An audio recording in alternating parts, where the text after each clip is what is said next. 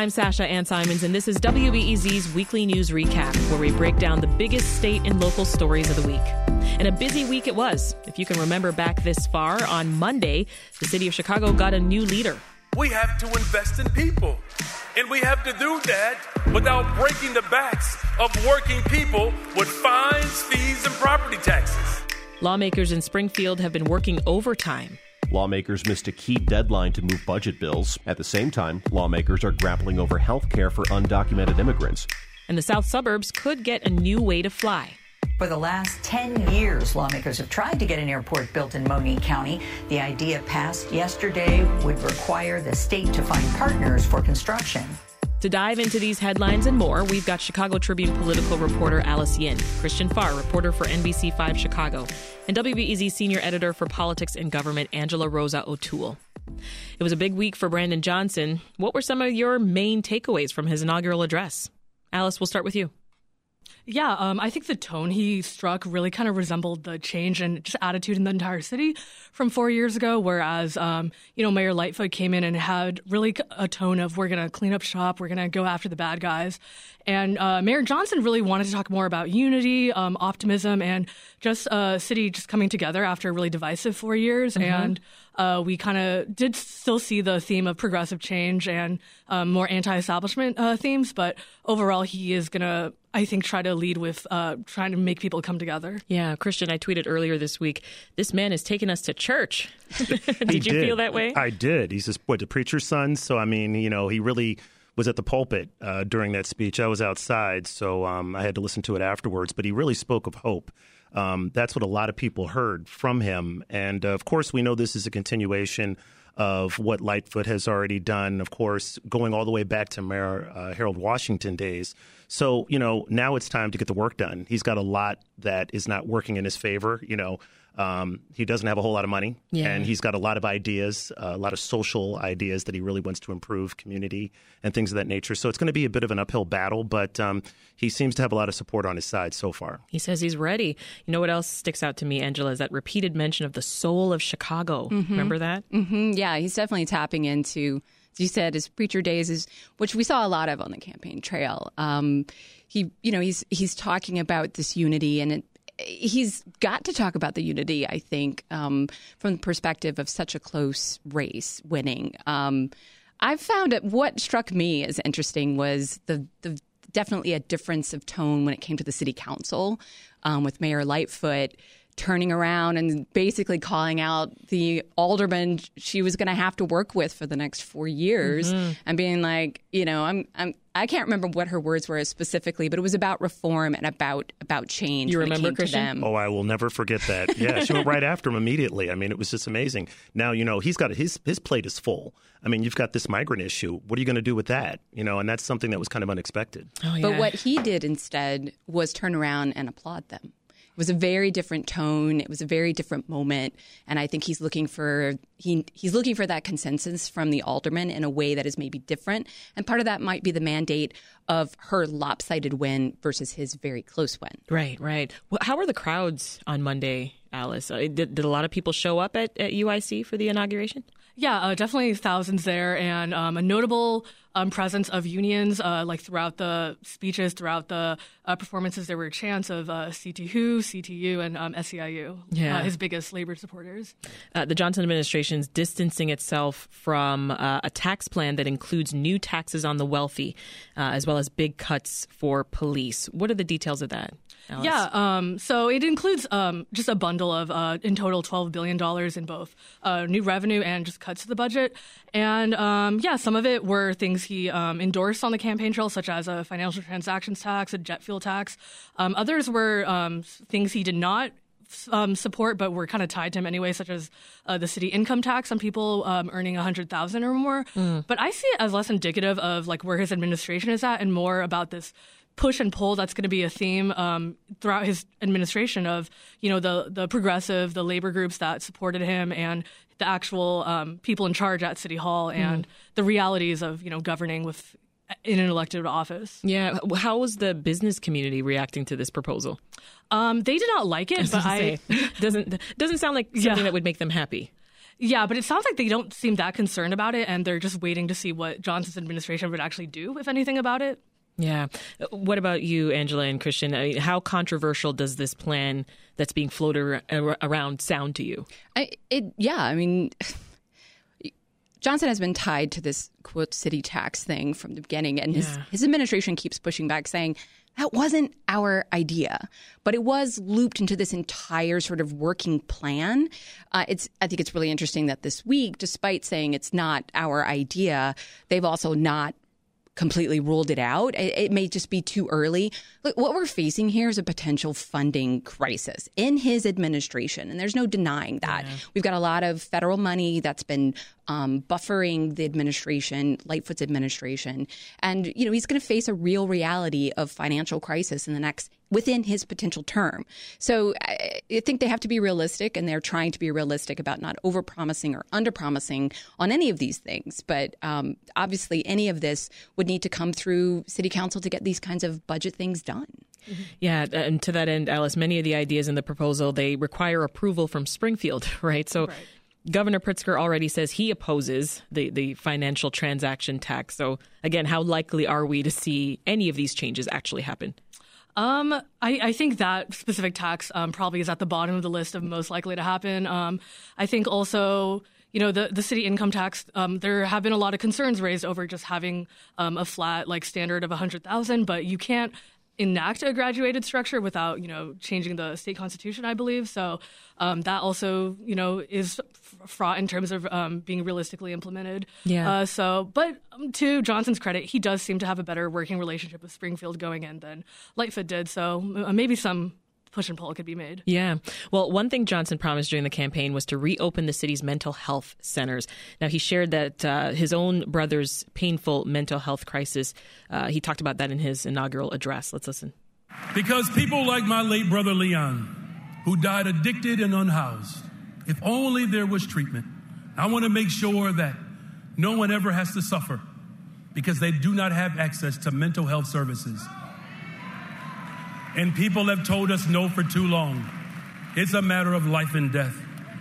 So let's bring together the private sector, the public sector, the county, the state, and the federal government to find the best solutions for delivering these services, including reopening our mental health care centers across the city of Chicago. Alice, how big of a challenge is it going to be for the mayor to get these mental health facilities reopened? Legislatively, I'm not sure it's that much of a challenge. I think it's more just the more philosophical question of whether that is the right path for the city. Because Mayor Lightfoot, she also endorsed this on the campaign trail 4 years ago and then backtracked. And she gave a moderately cohesive explanation of why, saying we can make much more impact if we fund through quote unquote private or nonprofit clinics. And the numbers towards the end were showing these clinics did not serve as many people as we could have. But on the other hand, there is this question of, do you want the purpose of government to serve its most vulnerable residents, and I think that is what really awakened the imagination of progressives. Yeah. This is Reset. I'm Sasha Ann Simons. We're going behind the headlines in the weekly news recap with Chicago Tribune's Alice Yin, NBC-5 Chicago's Christian Farr, and WBEZ's Rozas O'Toole. A reminder, you can watch us break down the news right now. We are on WBEZ's Facebook and YouTube pages. You can leave us a comment or question. Talk to us in that YouTube chat box, and I may just read what you have to say about the stories on the air. Let's jump back to something Christian brought up earlier, which is this migrant crisis, right? Another challenge on Mayor Johnson's plate here is the influx of migrants who have come to Chicago. He spent his first day in office visiting facilities that are housing asylum seekers. Where did he go, Alice? I believe he went to a police station in Little Village and then a separate center run by a nonprofit in Pilsen. Do you know if he talked directly with asylum seekers? I didn't view that part of the footage, but he definitely did walk inside and, greet people inside, so probably. Yeah. Any thoughts of whether he might have come out of that with some new ideas or solutions? I think we're looking for solutions here. Well, I think you got to figure out what you're going to do, because this is not stopping. You still have, migrants coming from Texas, places like Florida, and they just come up.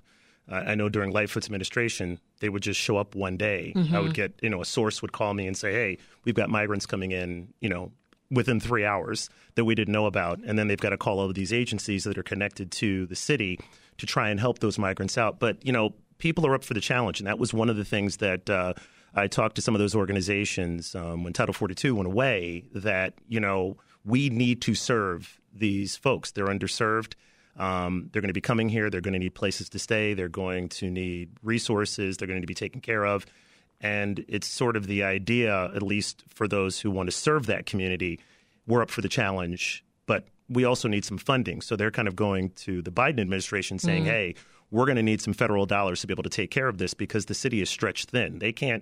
We don't have enough money to take care of all of this, plus try these social service programs to help those who already are citizens here in the United States and live in Chicago. Absolutely. Yeah, this next week is going to be really interesting, Sasha, because the Lightfoot, in one of our outgoing sort of efforts, pushed through this emergency, or the committee pushed through an emergency $51 million funding that came out of committee. That's right. But not without some controversial sort of some debate, rather. You have aldermen who are saying, this is a humanitarian crisis and we need to deal with this as such. And you have other aldermen saying, I've already got a crisis in my community. I need money for the people who already live here. So this is coming up before the full council in the coming week. So it's going to really be a moment for us to see a first test of the new council and to see Johnson's priorities and to see, to your point, Christian, where the funding is going to come from. We have some emergency funds. Is this the moment where the city wants to put that money on what some perceive as an emergency? Let's talk about something you covered this week, Christian, because another challenge facing Johnson is crime, as we know. You covered an alarming incident. It caused an insane traffic backup on Tuesday. Yeah, that was a shooting on 290. We still don't know all of the details. 2 people shot, 1 deceased. We're not even certain if another car was involved, so we're not 100% on the details there. But, backed up 290 eastbound into the city. We're already dealing with, the construction season that has finally started here in Chicago. We've got, it's bad on the Kennedy right now, especially heading inbound. And we've had expressway shooting after expressway shooting. And I think even the numbers got skewed a little bit. At some point, somebody was reporting 60 expressway shootings so far, but maybe in the 40s or something like that. And there's a task force handling this. So in the few details that we have, we don't know who the shooters are or the motivation? Don't know. Yeah, and we don't know the motivation of it. But, as soon as this thing happens, and it happens, at a prime time, it was in the morning, probably right after rush hour kind of slowed down, but then kind of fed into the afternoon rush. And so that creates a great deal of backups, but it's also a safety issue as well. I mean, we bumped into an individual who had already been in his own expressway shooting 2 months ago that still hadn't been investigated. And he had the bullet hole in the back of his car. This is just a constant story that I've been doing in the 14 years I've been at NBC that doesn't seem to be going away. And so, that is something that's part of the Johnson administration, this ongoing violence that doesn't seem to be sort of reducing, and there's a lot of effort in trying to help it. But, what direction are we going to go in? He's inherited quite a bit. I want to go back to Monday's inauguration. Shortly after Johnson took his oath, Fred Waller took an oath to be the interim police superintendent. What are you all hearing about him and just his credentials and what he might prioritize? I think he said himself in the press conference when his pick was announced. He says, I know I'm old school, but I'm old school with integrity, et cetera, et cetera. So I think his choice was approved by most of the rank and file who thought that showed that Johnson cared about continuity and cared about someone with experience in the police department. But it still, remains to be seen where the bench will go for the permanent selection, and just in general how he will lead the police department after a pretty divisive campaign. Yeah, folks on your desk paying attention to Waller, Angela. There's always when you bring in an existing officer, executive in the police department, there are questions about their past ties to police abuse scandals and reform. I think Alice, and that came up for Waller. It did, yeah. And I think Alice is, but there is a little bit of an element of is this an example of Johnson's the direction that he intends to go with the police department, or is this really just it's interim, and there's got to be a process for a bigger picture individual. So when I think of interim, superintendents, sometimes you think of them as the quote unquote safe choice, if you will, something for continuity, something that's not going to be surprising, and someone often who doesn't want the job. So it's, permanently. So Which it's a question. He says he doesn't want it. Right. So there's this talk of a nationwide surge. There's talk within. So I guess it just remains to be seen. I think the folks who are going to be permanent or potential permanence is the more important sort of angle. Absolutely. Also at Monday's event, Mayor Johnson paid tribute to 24-year-old police officer Ariana Preston. She was killed in an attempted robbery. Hundreds of mourners gathered on Wednesday for her funeral. That was just heartbreaking to watch. Johnson did point out that the deaths of young people killed by police is a tragedy. The tears of Adam Toledo's parents. The tears of Adam Toledo's parents are made of the same sorrow as the parents of Officer Preston's parents. What did everyone think in that moment when he made that connection? His line of thinking there, is it in line with how you think the general public might be feeling? I thought it was one of the more striking lines of his speech. Yeah. And I feel like while, the consensus is divided on the justification of that police shooting, I think people throughout Chicago do relate to, the plight of family members, his parents, who, while they might have not been perfect, lost a son. But I think, immediately there was a strong reaction from the police union president, who is divisive himself, but he kind of interpreted it to be like an opening salvo, I think is what he said. So that kind of spells maybe a rocky relationship to start there. I think that relationship was already rocky before that statement anyway. He was really pushing for Vallis and really wanted Vallis to be in office, but, and felt that Johnson was going to go in the opposite direction. So I don't know if that statement helps that relationship in any way, shape, or form. I think you have to wait and see exactly what that relationship between police and Johnson is going to end up being.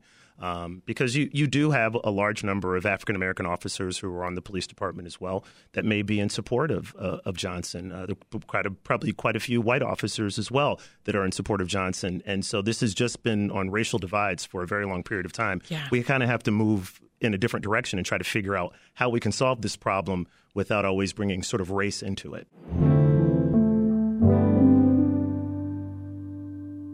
Angela, lawmakers in Springfield have been trying to wrap up the spring legislative session. But to do that, they have to take care of one last important piece of business, passing the state budget. How likely is that to happen today? Ooh. It's Friday. Not likely. No. Just because we know procedurally there are some votes that have to happen in order for that to happen, and that didn't happen. Okay. So, will they go through the weekend? Will they? There's indications that we're hearing from the State House right now from our reporters out there that it's more likely next week, maybe even toward the end of the month. So there's some deadlines here that are set by state statute that you have to pass a budget. I think it's officially fully by June 30th. But if you pass it by June 1st, you could do it with fewer votes. So there's a real urgency. It's why every State House political reporter ends up working Memorial Day weekend for Kingdom Come, because that's kind of like where the power seat usually lies. They're trying to get that through by that date. So we should be seeing some fireworks over the next week if they're not going to get things done today, which does not seem to be happening. Not likely. One obstacle has been a program that would provide health care for undocumented residents. What happened with that? Yeah, so this is interesting. Illinois has actually been expanding access to health care for undocumented immigrants for the last couple of years. There is health care through a state program. First, they did it for seniors, and then that was back in 2020, I think. And then last year, they expanded it to people over the age of 42, I think, 42 and older. And now they're coming back. And, with this influx of migrants, with the healthcare needs, there's this effort to try to expand healthcare for the ages of 19 to 42. But what's the sticking point right now, as we understand it, is how much is that going to cost? So there's estimates from advocates for it that it's going to cost about $200 million. There's some reports, however, from the state that says it's going to be twice that. So this is brewing to be a big battle over how much of this they want to expand and how much they want to do now, how much might be later, and who's going to back that and how much it's going to cost.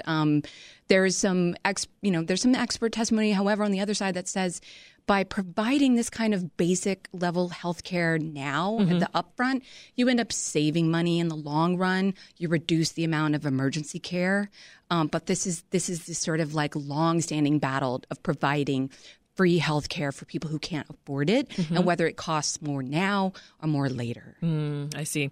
Well, I want to walk through some of the bills lawmakers have been working on. Let's start with the one that would mandate pay transparency. Oh, yeah. What an interesting one, right? So if you ever wondered my face lit up how much pay transparency. How much is that new job I've been thinking about getting? Well, this is the bill for you because this mandates transparency in how jobs are posted. So for every firm that's 15 employees and more, you need to put a pay scale and descriptions of what that pay entails, including things like benefits, like, your big bonuses that you get, Christian, your $1 million bonuses. Sorry, how do you spell bonus? That's supposed to be included on that. And so there was a little bit of wrangling over what this could potentially cost, but it essentially did get passed, and it's up to the governor to sign it. There's one little asterisk, of course. This would go into effect in 2025. So if you're looking for a new job between now and then, you may not expect it. There's some other teeth to it, though. Violations for not doing this could result in investigations by the Department of Labor. You can report that job that you wanted to get in a couple of years and say they're not doing some pay disparity. And the idea here is to account for the potential for pay disparity. I see. And, like folks getting paid different amounts for the same kinds of jobs. And this passed in the House? I think it's gone through both, yes. Through both. Okay. Okay, awesome. A bill that passed, Christian, that will impact gun manufacturers. Tell us about that one. What should we know? Yeah, this is the Illinois Senate passes a bill to create a firearm industry responsibility act. Big deal. And so what this would allow the Attorney General's office to pursue the firearm industry for civil liabilities. And, there's a lot of issues out there with the gun industry. And, of course, when we're talking every time we have a mass shooting, this all seems to come up. So they talk about 3 different failures. One of those failures being with the industry is to regulate the sale of guns, especially when it comes to straw purchases. We always talk about this as being a very big deal. Of course, the Republicans kind of pushing back on this because this is a Democratic-led effort. And, of course, they feel it's just really a blank slate for wherever the office holder happens to be to go and do whatever they want to do as it relates to this bill. That's how the government runs. We're supposed to restrain it, and this act is a step in the wrong direction. The other thing that they also want to do with this, because it's 3 major things, the second thing is the marketing of guns to children under the age of 18, and the third is the marketing of guns referencing illegal use, such as showing somebody using a gun for paramilitary purposes, which, of course, might inflame someone to go out, buy a gun, do something nefarious. So this is a way to sort of control gun sales in a certain way. We'll see how it goes. But I know this was a big push by Kwame Raoul. Yeah. A significant change to the current law, it sounds like. So, Alice, here's where we see how many car puns I can fit into one question. So let's turn to a bill that Uber and Lyft tried to put the brakes on. It didn't stall, though, instead making its way through the House and Senate. Can you get us up to speed? Yeah, so this would just be a bill that would hold rideshare companies liable if harm came to their passenger in addition to the driver. And I think this is just a continuation of this evolving dynamic we have where rideshare companies were initially pitched as this, cheaper alternative to taxis and cabs. And we're seeing them starting to lose some of their control over not having as many regulations and stuff governing them. And now it remains to be seen where the landscape goes from there. Yeah, these are common carrier safety standards, they say. And let's shift to some good news here, Angela. For those who are thinking about college, lawmakers passed a bill that's guaranteeing credit for community college. What are the important details here? Yeah, this is an interesting one. So, I think the idea here is to make sure that when you are taking college courses, that the ones that you take are transferable. I think there's been some issues that college students have found that some credits that they took at some colleges were not applicable and not transferable to others. So this is trying to sort of mandate a view or a sphere by which these college credits need to be transferable to all public colleges and universities in the state. So it's gotten some support, and it could be really helpful, I think, especially to folks who go to sort of smaller colleges and making sure that the majors that they take, that the college courses that they take get transferable. Yeah. This is Reset. I'm Sasha Ann Simons. We're going behind the headlines in the weekly news recap with the Chicago Tribune's Alice Yin, NBC-5 Chicago's Christian Farr, and WBEZ's Rozas O'Toole.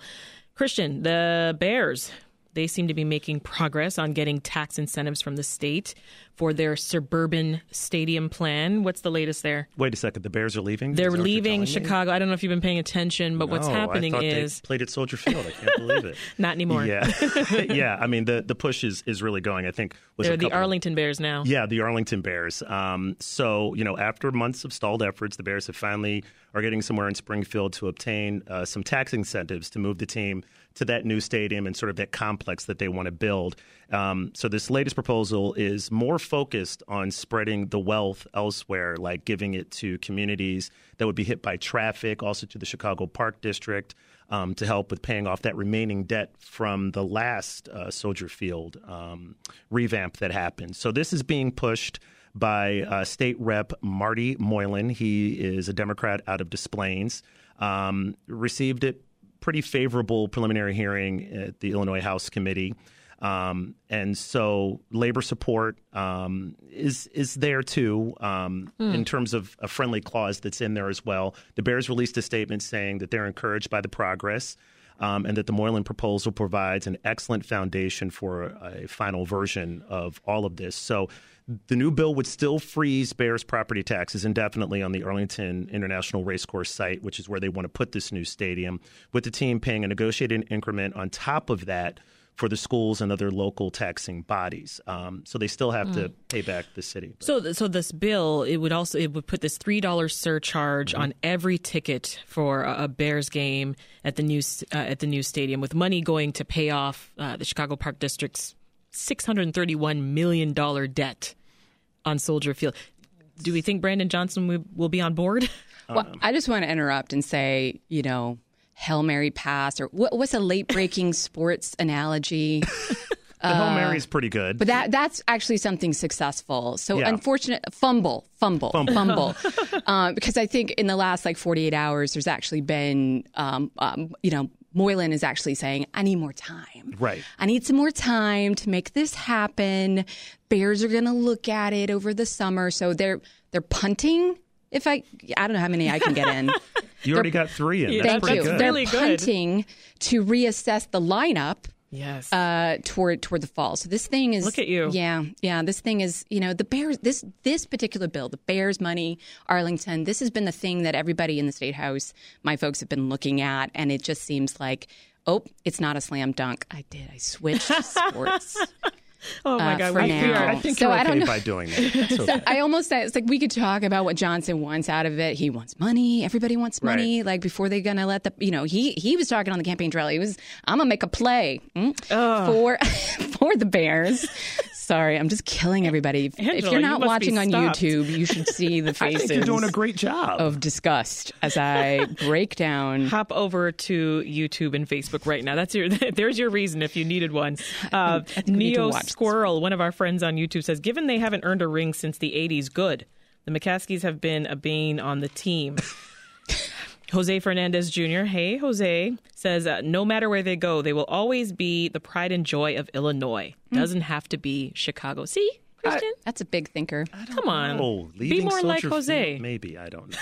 I'm not from here, so I'm not a diehard Bears fan. So I get it. I understand why they want to go to Arlington. I get it. All right, more business to take care of, Angela, and we're going to stay in Springfield. Lawmakers passed a bill that would prevent anti-abortion pregnancy centers from using deceptive practices. This is interesting stuff here. What's happening? This is really interesting. Illinois being a safe sort of harbor state for abortion, but there are still, plenty of pushback across the state. What we're talking about here are these sort of clinics and individuals who stand outside of Planned Parenthood, or maybe they build clinics across the street from Planned Parenthood, and they're called crisis centers. Mm-hmm. And the idea behind the crisis centers is to try to give alternative options for women and people who are pregnant who may be showing up for an abortion. What this law is intended to do as the framework is to crack down on deceptive practices by these organizations. There was talk about how you might stand on a corner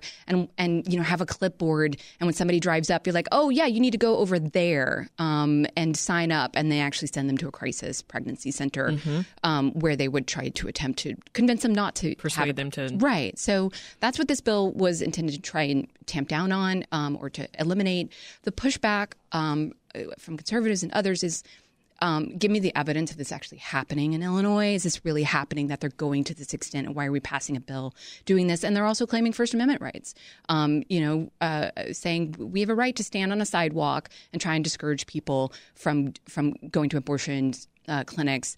And so there's this sort of question of where will the line be drawn between what is perceived to be a deceptive practice?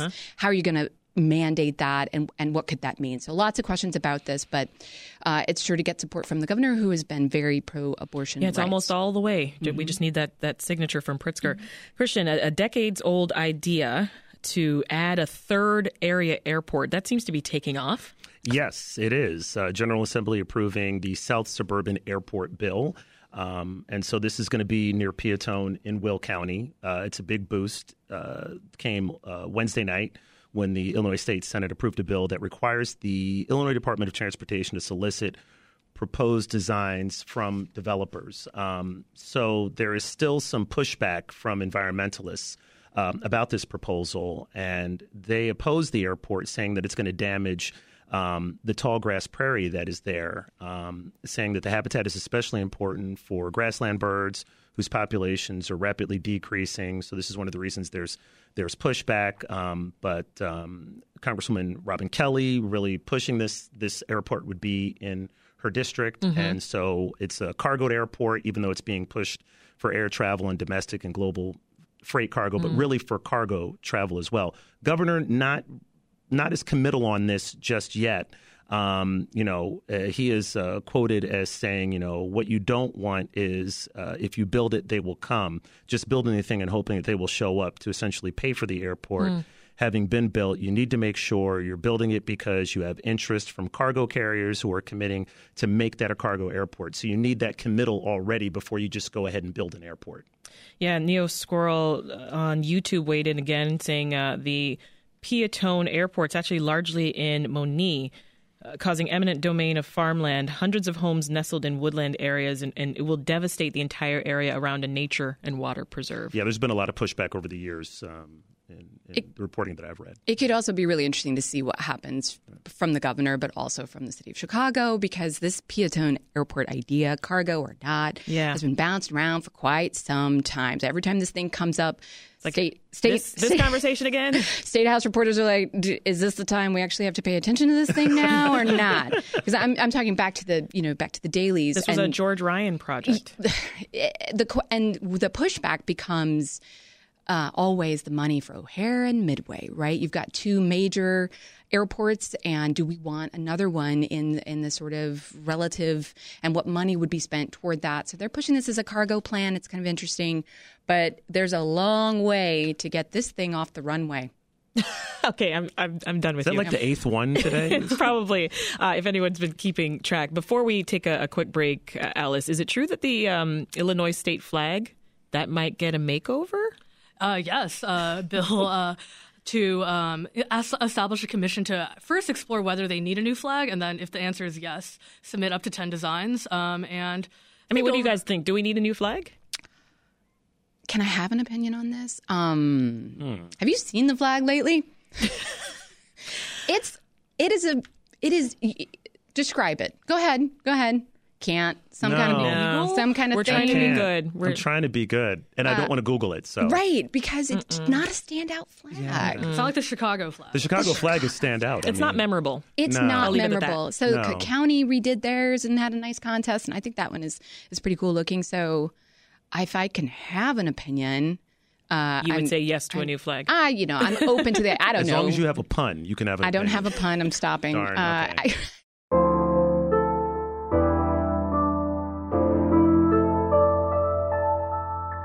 This week, the U.S. Supreme Court weighed in on a challenge to Illinois' assault weapons ban. What's the latest, Alice?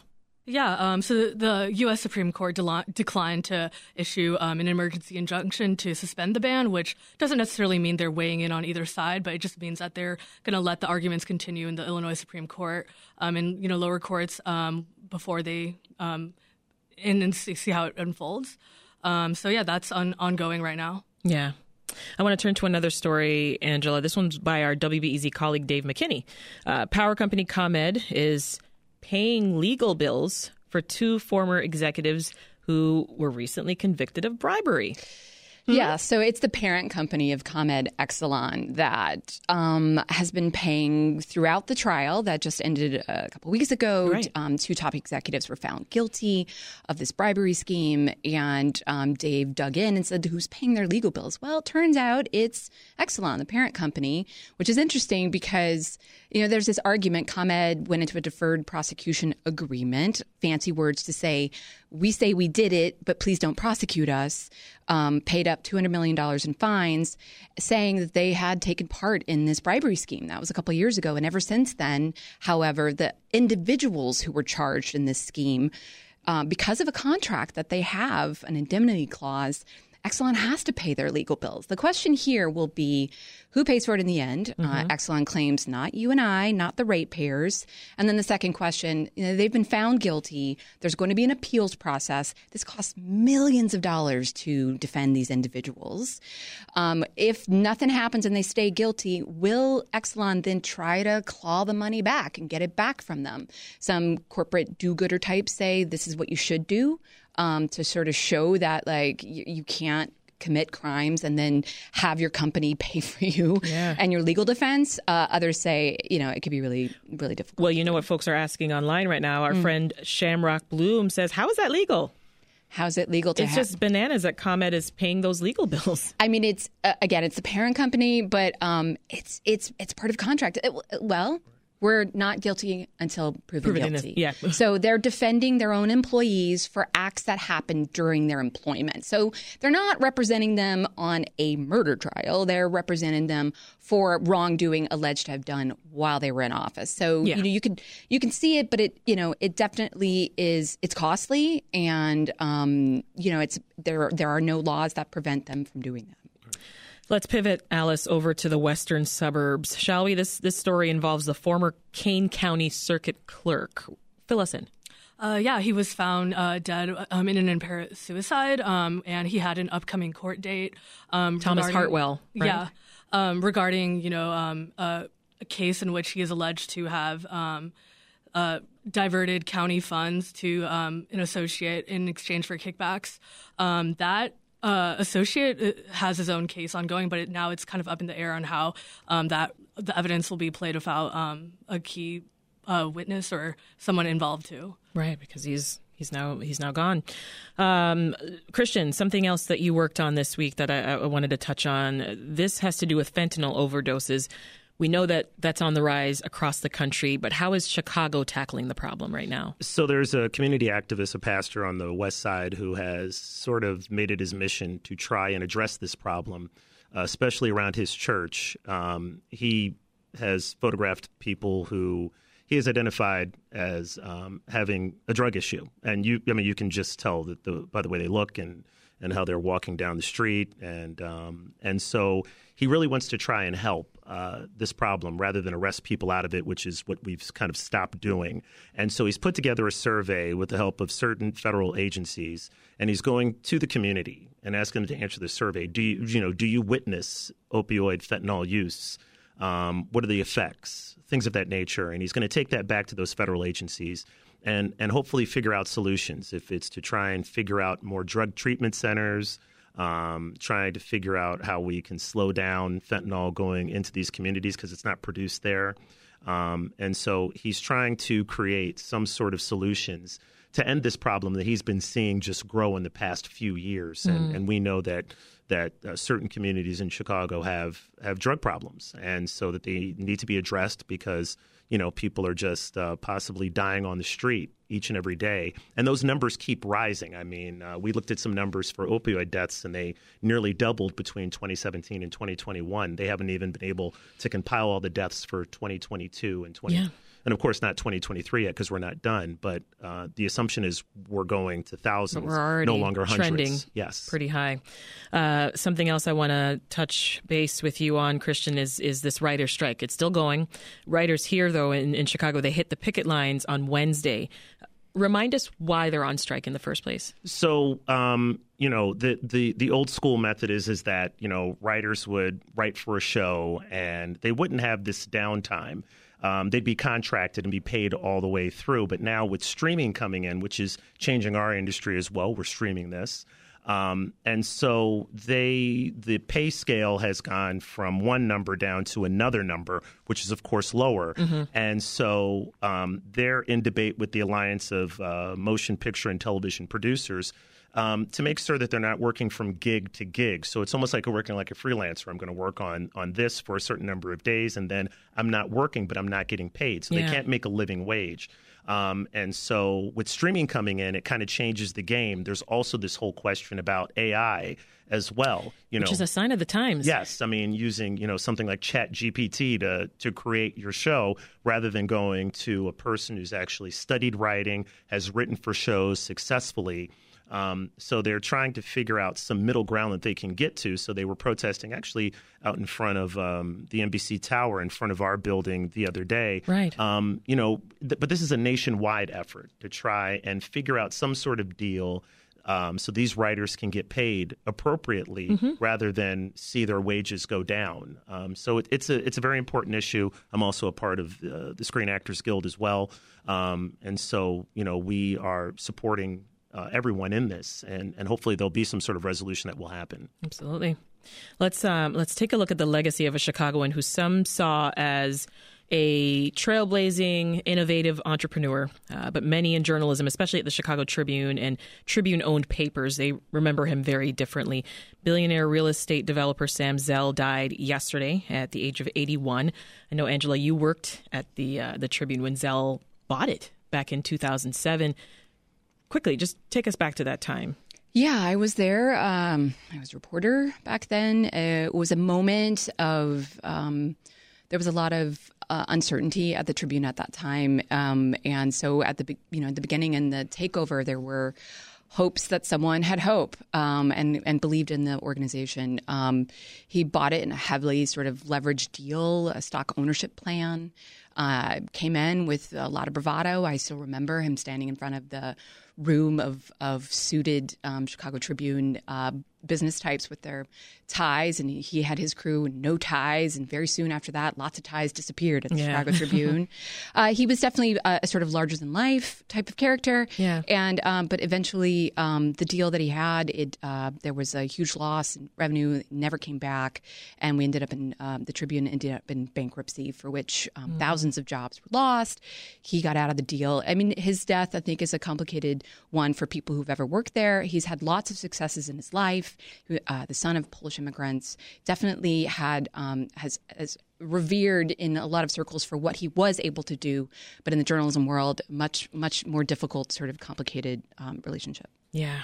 Well, we will end on that note. That is WBEZ's Angela Rozas O'Toole. We had the Chicago Tribune's Alice Yin and NBC-5 Chicago's Christian Farr. Thank you all so much for joining us. Have a great weekend.